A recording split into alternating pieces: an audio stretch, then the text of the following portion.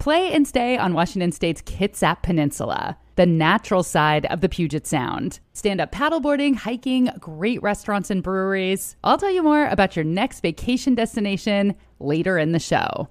Hello. It's Rachel Bell, host of Your Last Meal. And today we are going to re-air one of my favorite episodes with Ken Jennings of Jeopardy! It seemed like the perfect time to bring this episode back because it was recently announced that Ken Jennings and recent past guest Mayim Bialik are going to be sharing duties and hosting Jeopardy! Through the end of the year. Have you guys been following along with all the drama surrounding who is going to host Jeopardy! It is so juicy. I've been following it closely, and I'm so glad that Ken and Mayim are doing the job, at least for now. So enjoy this episode with Ken Jennings, and if you missed the one with Mayim Bialik, scroll back to April 29th of this year and check it out. Happy listening, and we'll be back with a fresh episode in just a couple weeks. Cairo, Seattle.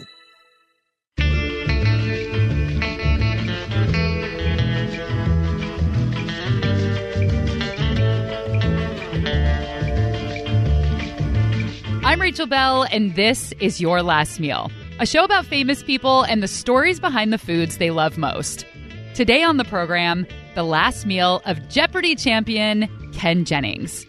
In 2004, Ken won 74 Jeopardy! Games, and he still holds the record for the longest Jeopardy! Winning streak, and he's the second highest earning contestant in game show history. I don't know if it's gauche to say how much he made, but it's on Wikipedia, so I'm going to tell you, $3,196,300. There you have it.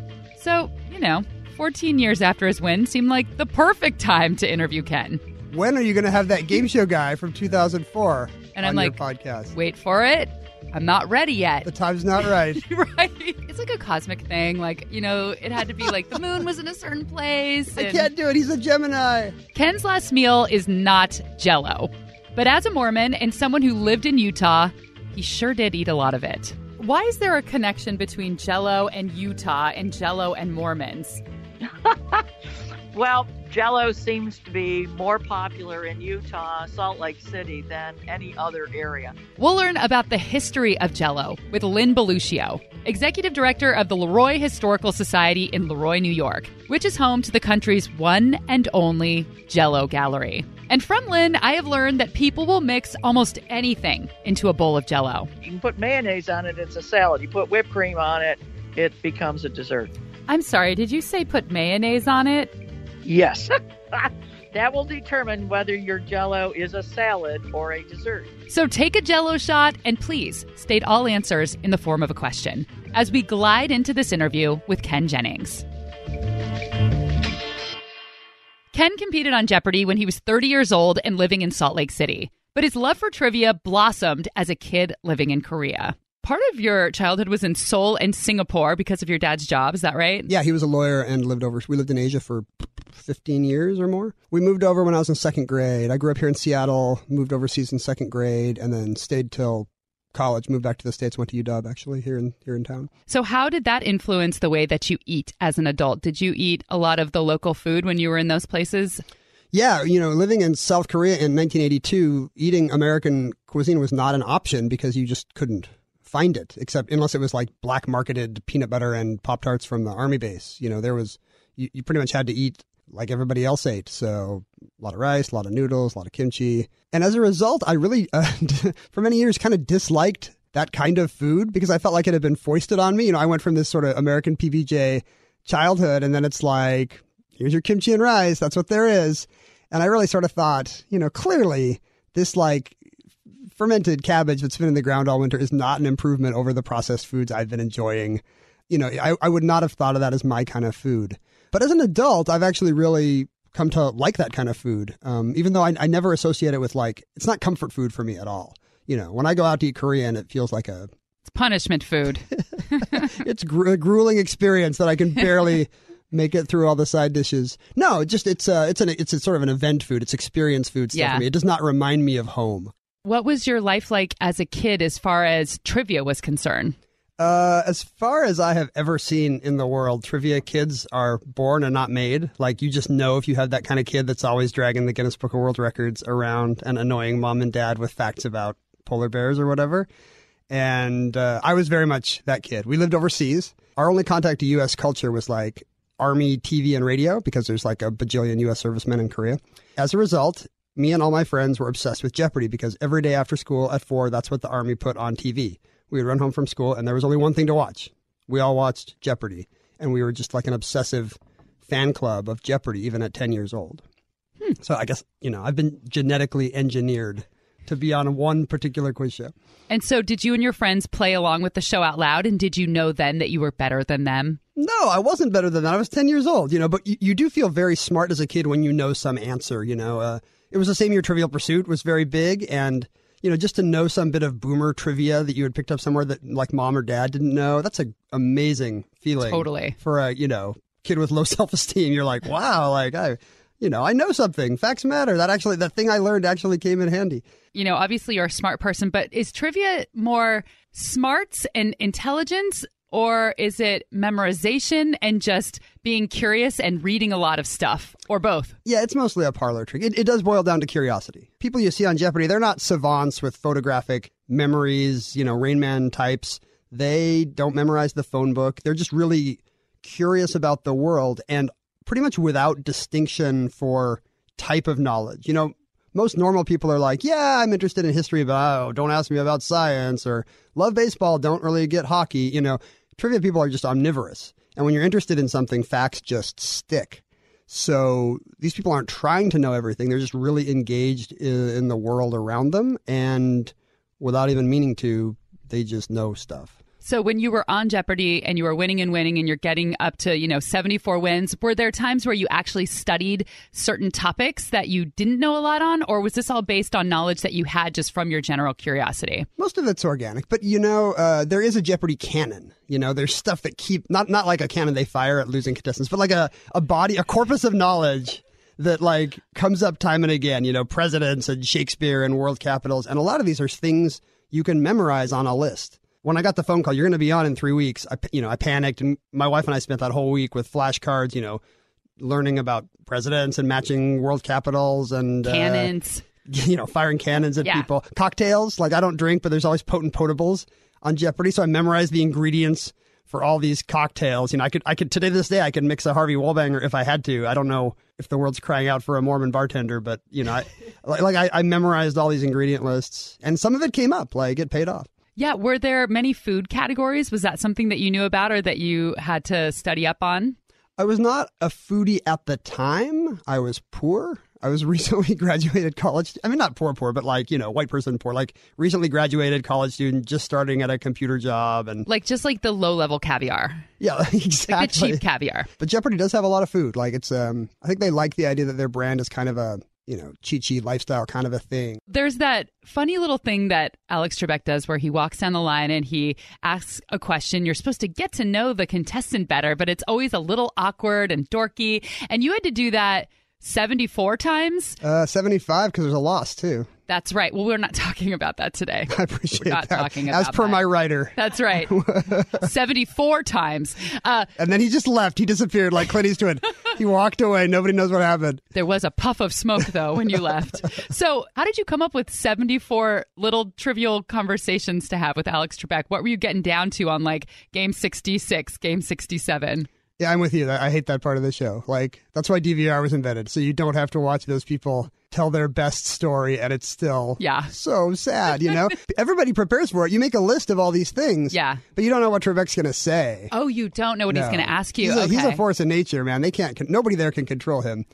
Plus, being very good at trivia does not self-select for America's most sparkling conversationalists. I want to say that in a nice way. That's another quiz show. Do you remember any of your little conversations, ones that went better and ones that were a little bit awkward? The well did run dry very quickly because they'd be like, okay, Ken, you're coming back next week. What if you went out? We need 10 more stories. Sometimes you make stuff up. Really? Yeah, what was the story you made up? I remember just writing down that I liked airline food, which is not true, but like it's a funny. It gives Alex a chance to make a little quip. It's perfect for Jeopardy use. Nobody cares if I actually like airline food.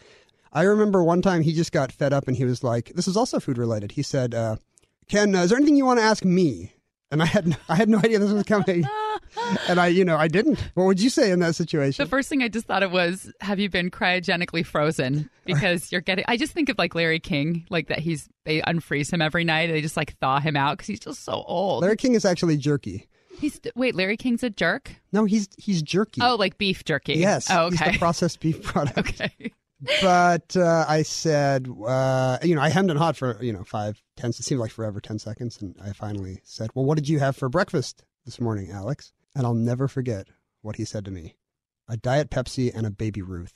What?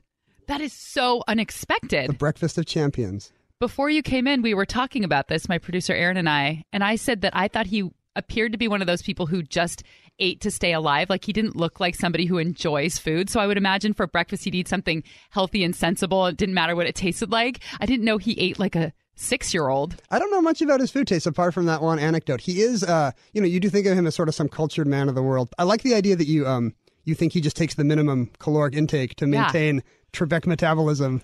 Well, I always also think that he is like Ned Flanders, that he's like really buff underneath his suit, that he's just like nerdy from the neck up. He's like the mullet of bodies, like nerd up top, sex machine down below. You might be revealing a little too much about your game show host fetish. How do you eat on Jeopardy? Is there craft services in the back? Do you get a little lunch? Do you have to bring your own in a paper bag? How do you eat when you're on a game show? This is great. I've never done Jeopardy, the food interview. There is some pastry and fresh fruit in the dressing room. All the contestants are sort of sequestered like a jury for, 1950s quiz show scandal reasons. Yeah. It's still a felony to rig a game show. So there's... Is that true? Yeah, like if something untoward were to happen on Wheel of Fortune today, like people could go to jail. There could be congressional hearings again. Wow. It's not just like, Sony doesn't want to get sued. Like it's a legal issue. So the contestants are all sequestered, and then if you survive till lunch, because you practice all morning, do orientation, you play in the afternoon, they do 5 shows, so it's like a full week in a day. And every time somebody loses, it pretty much is like a cannon. They just disappear, and like they'll call you an Uber. Bye. Half a croissant is all that's left of them. The people who have survived, people who have won or not played yet, get to go to lunch. So you go to the studio commissary where you have been given some chit for $15 worth of Sony Pictures food. And you might see, I've seen Seth Rogen like off sitting in the corner, Usually the big stars are not eating in the commissary. Okay. It's not a 1930s Warner Brothers tour. Was it like being in the cafeteria in elementary school? You have your tray and you're like, Seth, is anyone sitting here? It's pretty much like that, except you have to all sit together because otherwise there would be a congressional investigation. Now that we've whet your appetite with a little Jeopardy lunchroom talk, we're going to get to the main event, Ken Jennings' last meal. But we're going to do it right after this break. If you're a fan of naturally gorgeous, off-the-beaten-path vacation spots with small-town charm, you're going to want to plan a visit to Washington State's Kitsap Peninsula, where you can grab a scoop of homemade ice cream and stroll around the adorable European seaside village of Paulsbo, or walk on the ferry in Seattle and get off in downtown Bainbridge Island. And May is the perfect month to visit Bremerton or Silverdale, where you can get out of the city and into the forest in just 15 minutes for a beautiful hike. Enjoy a farm-to-table meal at Bremerton's Restaurant Lola, a Black-owned business. I really need to make the trip out there for their Creole brunch. And in the morning, stop by Saboteur Bakery for croissants that are so flaky and buttery, you'll think you're in Paris. There's also a gorgeous golf course in the middle of the forest, and there are several naval museums in Bremerton. Go to visitkitsap.com/yourlastmeal to learn more. That's KITSAP. Or you can find a link in the show notes. Play and stay on the Kitsap Peninsula, the natural side of the Puget Sound. If you like listening to Your Last Meal, you might like watching my new TV show, The Nosh with Rachel Bell. We just wrapped up season 1, so there are 4 tasty episodes ready for you to binge at CascadePBS.org. In episode 1, I convince an East Coast skeptic that Seattle now has fantastic bagels. And in the season finale, we go truffle hunting, just about an hour outside of Seattle. Episodes are a quick bite, just 8.5 minutes long. So grab a snack and cozy up with The Nosh. Available anytime, anywhere at CascadePBS.org, or find a link in the show notes.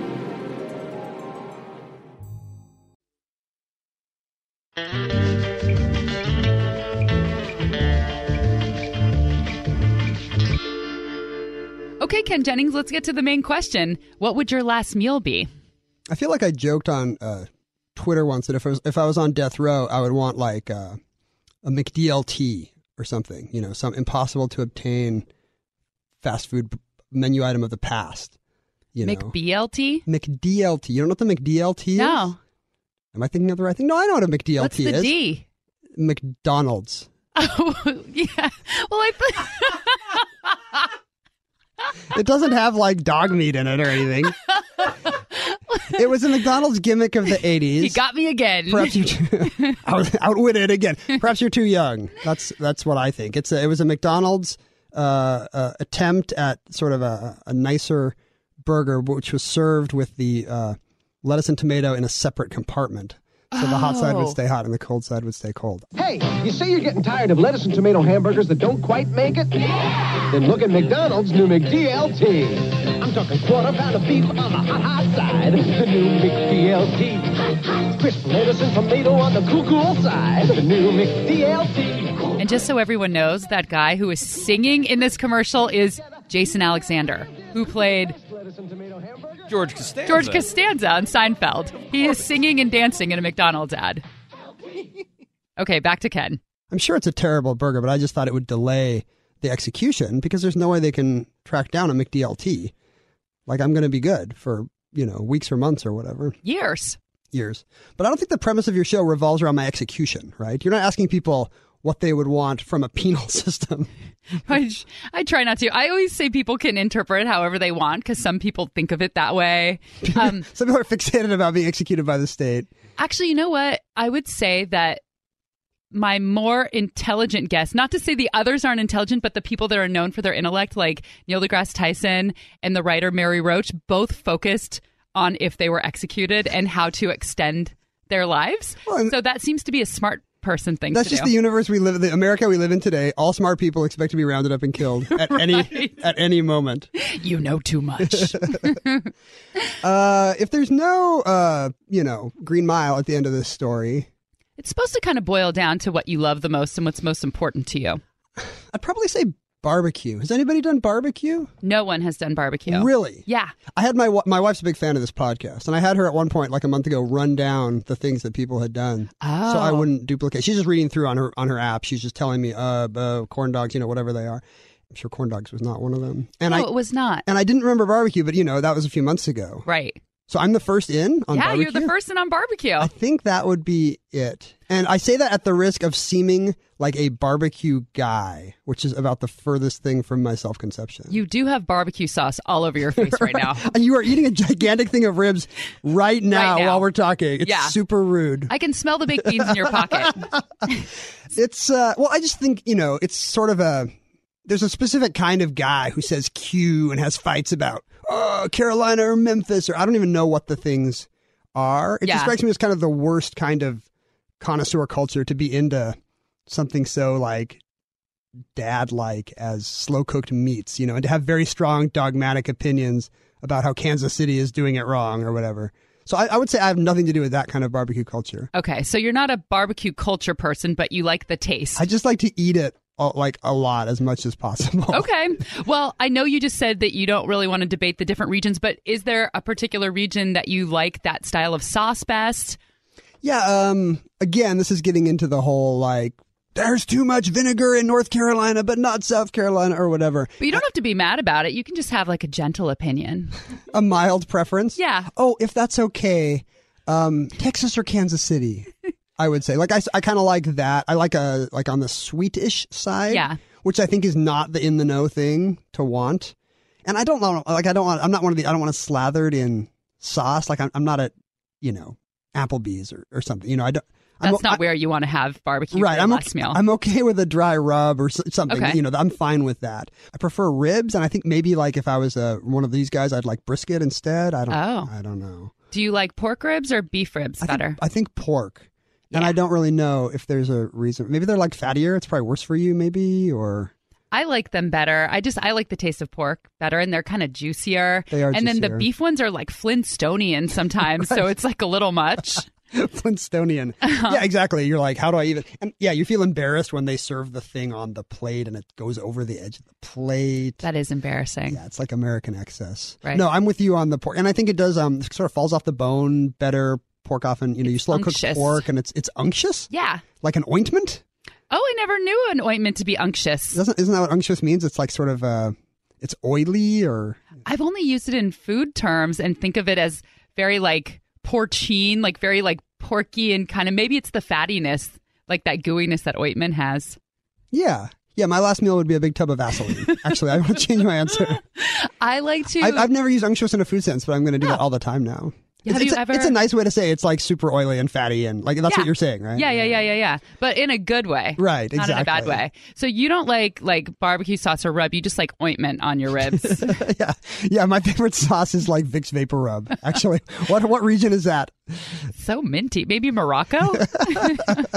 It's eucalyptusy. Yeah. It's Australian barbecue. Koalas love those I go ribs. to Outback Steakhouse to get my mentholatum flavored ribs. So what kind of sides do you like? Yeah, it's all about the sides, actually. Yeah. Like, as much as I like ribs, really, I almost think barbecue is just a vehicle for the side dishes. Yeah. Maybe that's part of my Korean upbringing. You know, there's a lot of barbecue, a lot of side dishes. That's true. You like the banchan? I do like the banchan so much. Those are the little side dishes they just bring out. You order meat, and then all of a sudden, all this stuff comes, and you're like, I don't know what this is. I don't know what that is. And they keep replacing them. They never end. Yeah, if you eat all this zucchini, guess what? More zucchini's coming, baby. I'm not an American exceptionalist in almost anything, but like as far as side dishes go, like we are kicking Korea's ass. There are some crossovers, though. I don't know if this is just in America, but I've had many a potato salad and macaroni salad when I've had Korean barbecue and the banchan. That must be our influence on them, I think. I think so, too. Okay, so what are your favorite side dishes with barbecue? Man, you can't go wrong. I love... Really, it's just carbs. It's just an excuse for carbs, right? I like cornbread a lot. Cornbread with honey butter, man. Black-eyed peas. I guess that's protein. Collard greens, that's like the healthy one, but it's really got a lot of probably bacon grease in it if you do it right. I think they put like jowls in there and yeah, it's full of jowls. Pork fat, yeah. Love the jowls. Super unctuous. What else? Grits. I don't know if people often eat grits with barbecue, but I really like grits with ribs. Okra. Controversial because it can get slimy. Yeah. It's unctuous in a bad way, maybe.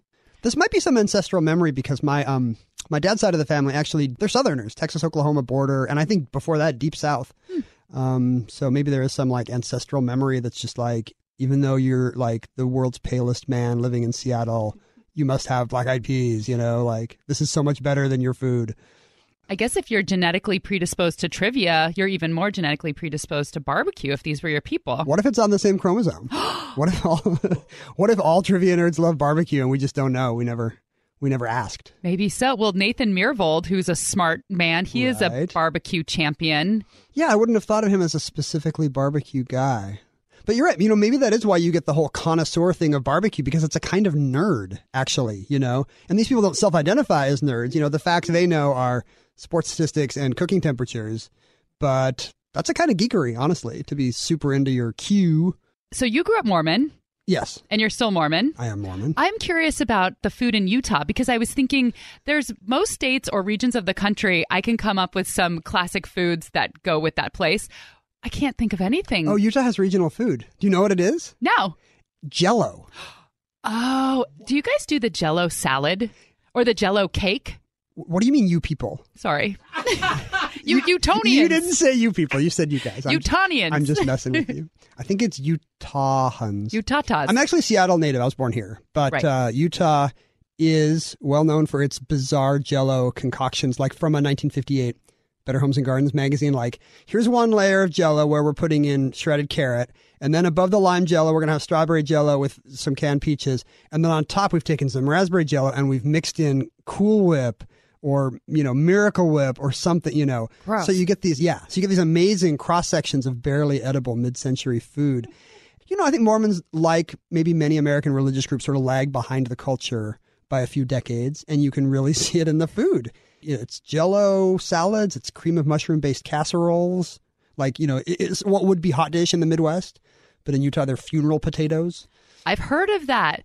And that's because this is a dish that's popular to bring to a funeral, right? Like to no, the it's because wake people after? die if you. Oh, if you eat too much? Is that what it is? No, it is. It is. Okay. It is. No, you're right. I'm just. It's the dish you bring to the bereaved. You know. But yeah, that's a very specific kind of frozen hash brown, cream of mushroom soup and cheddar cheese kind of a thing. Maybe with some green onions if you're fancy. Do you like that kind of food? I'm not against it, honestly. Like, funeral potatoes are pretty good. Yeah. And that is comfort food to me because I was raised by that kind of a mom from that era. So I grew up eating all kinds of tuna noodle casseroles and whatnot. And so to me, that kind of is the taste of home. Your whole life is really determined by what you imprint on at age 3 or something, I think. I think so, too. My mom makes a Jell-O that has, I'm going to get this wrong, but it's like black cherry Jell-O with cubes of cream cheese, slivered almonds, and like some kind of canned cherry, and then like some Dr. Pepper or something in it, like some kind of soda. Like mixed in, or she just pours it over the whole thing. Yeah. It's like, and then lights it on fire as she's plating it. No, it's you put it in the mix so it hardens in with the Jell-O. And it's that one actually doesn't sound so bad to me. I eat it every Thanksgiving, To me, it's like the taste of home. Wow, she still makes it. She still makes it. But now that I've left the house once or twice, I am aware that that's kind of an odd idea. That's an odd family tradition. If you think that cream cheese and carrots in a Jell-O mold is gross, wait till you hear some of the other old-timey Jell-O recipes from the executive director of the Jell-O Gallery in Leroy, New York, which is where Jell-O was born. We'll be right back.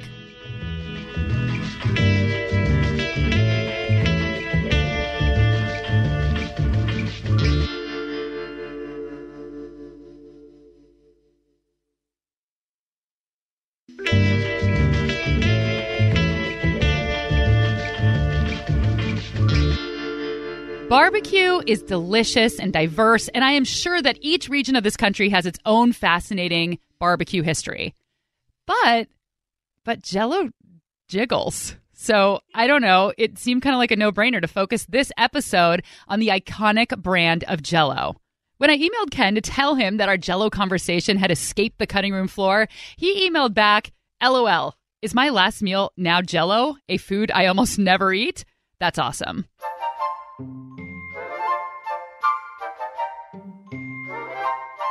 Gelatin has been around for a long, long time. By the 1500s, people had figured out that boiling down animal cartilage, bones, and skins can result in a jelly-like substance. And they started making aspics. Meet Jell-O. But today, we're talking specifically about Jell-O with the help of Lynn Belluccio. She's the executive director of the Leroy Historical Society, home of the Jell-O Gallery. Jell-O brand gelatin started in Leroy in 1897.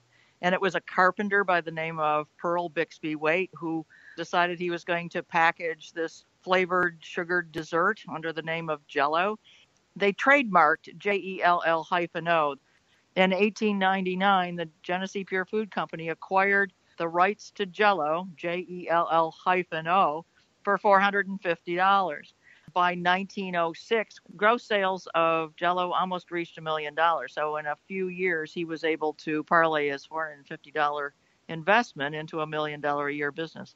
So what is the scene like in Leroy? You live there today. How big of a part does Jell-O play in the town? The company moved out of town in 1964. So, there's still people in town that, will say my grandmother and my mother or father worked, as they say, worked at the Jell-O. But people in town, I think, kind of look upon it as part of their history.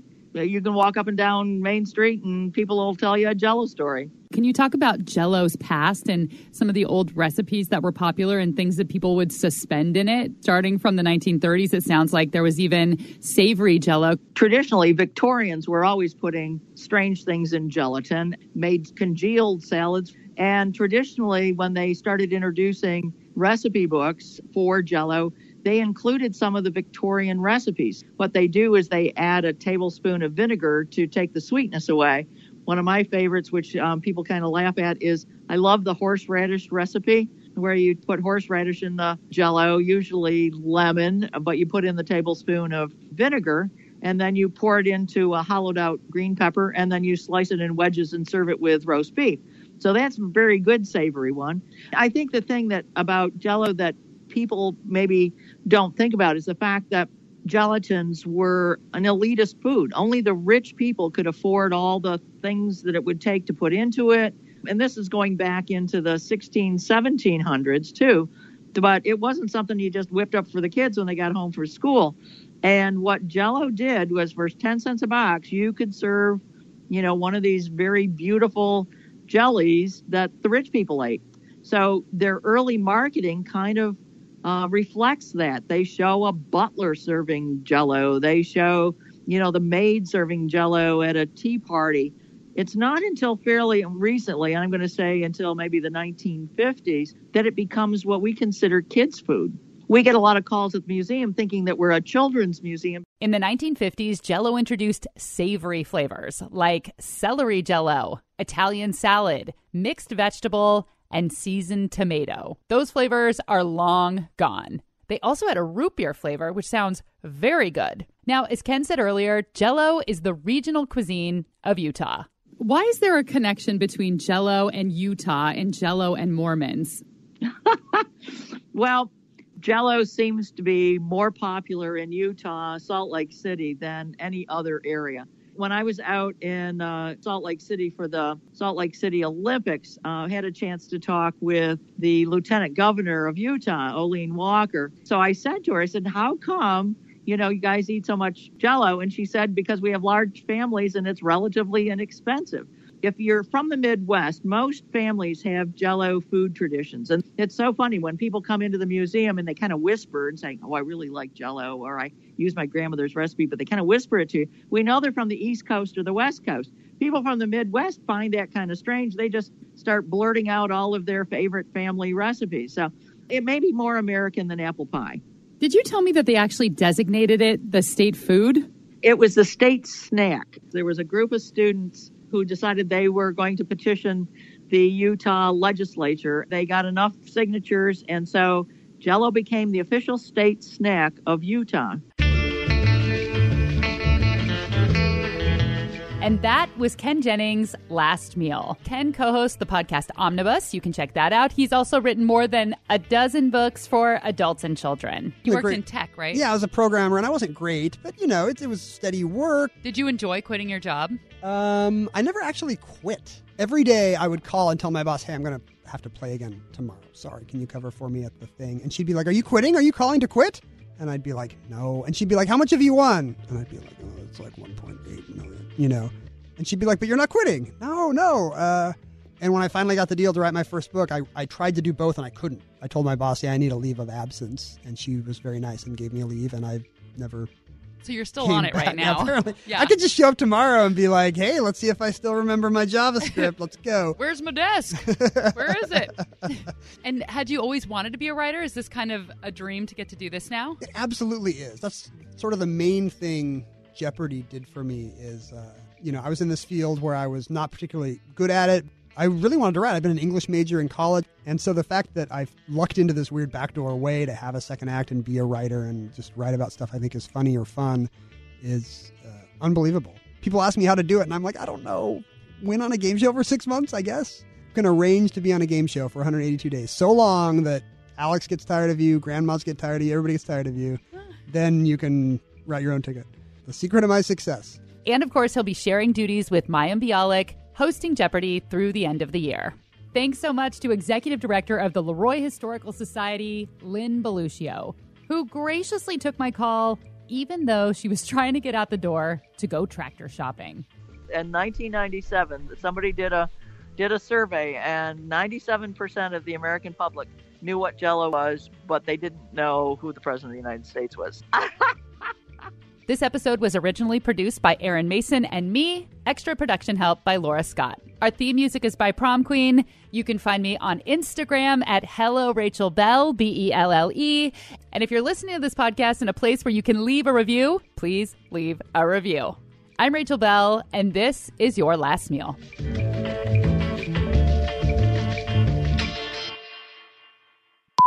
Blossom? Did someone say blossom? Don't know about the future. Ain't anybody's guess. Ain't no good reason for getting all depressed. Is that what it says? The sun is gonna. Oh, that's right. It's a good song. It's a great song. It is a Dr. good theme John. song. Yeah. Oh, that's who it is? Mm-hmm. Huh.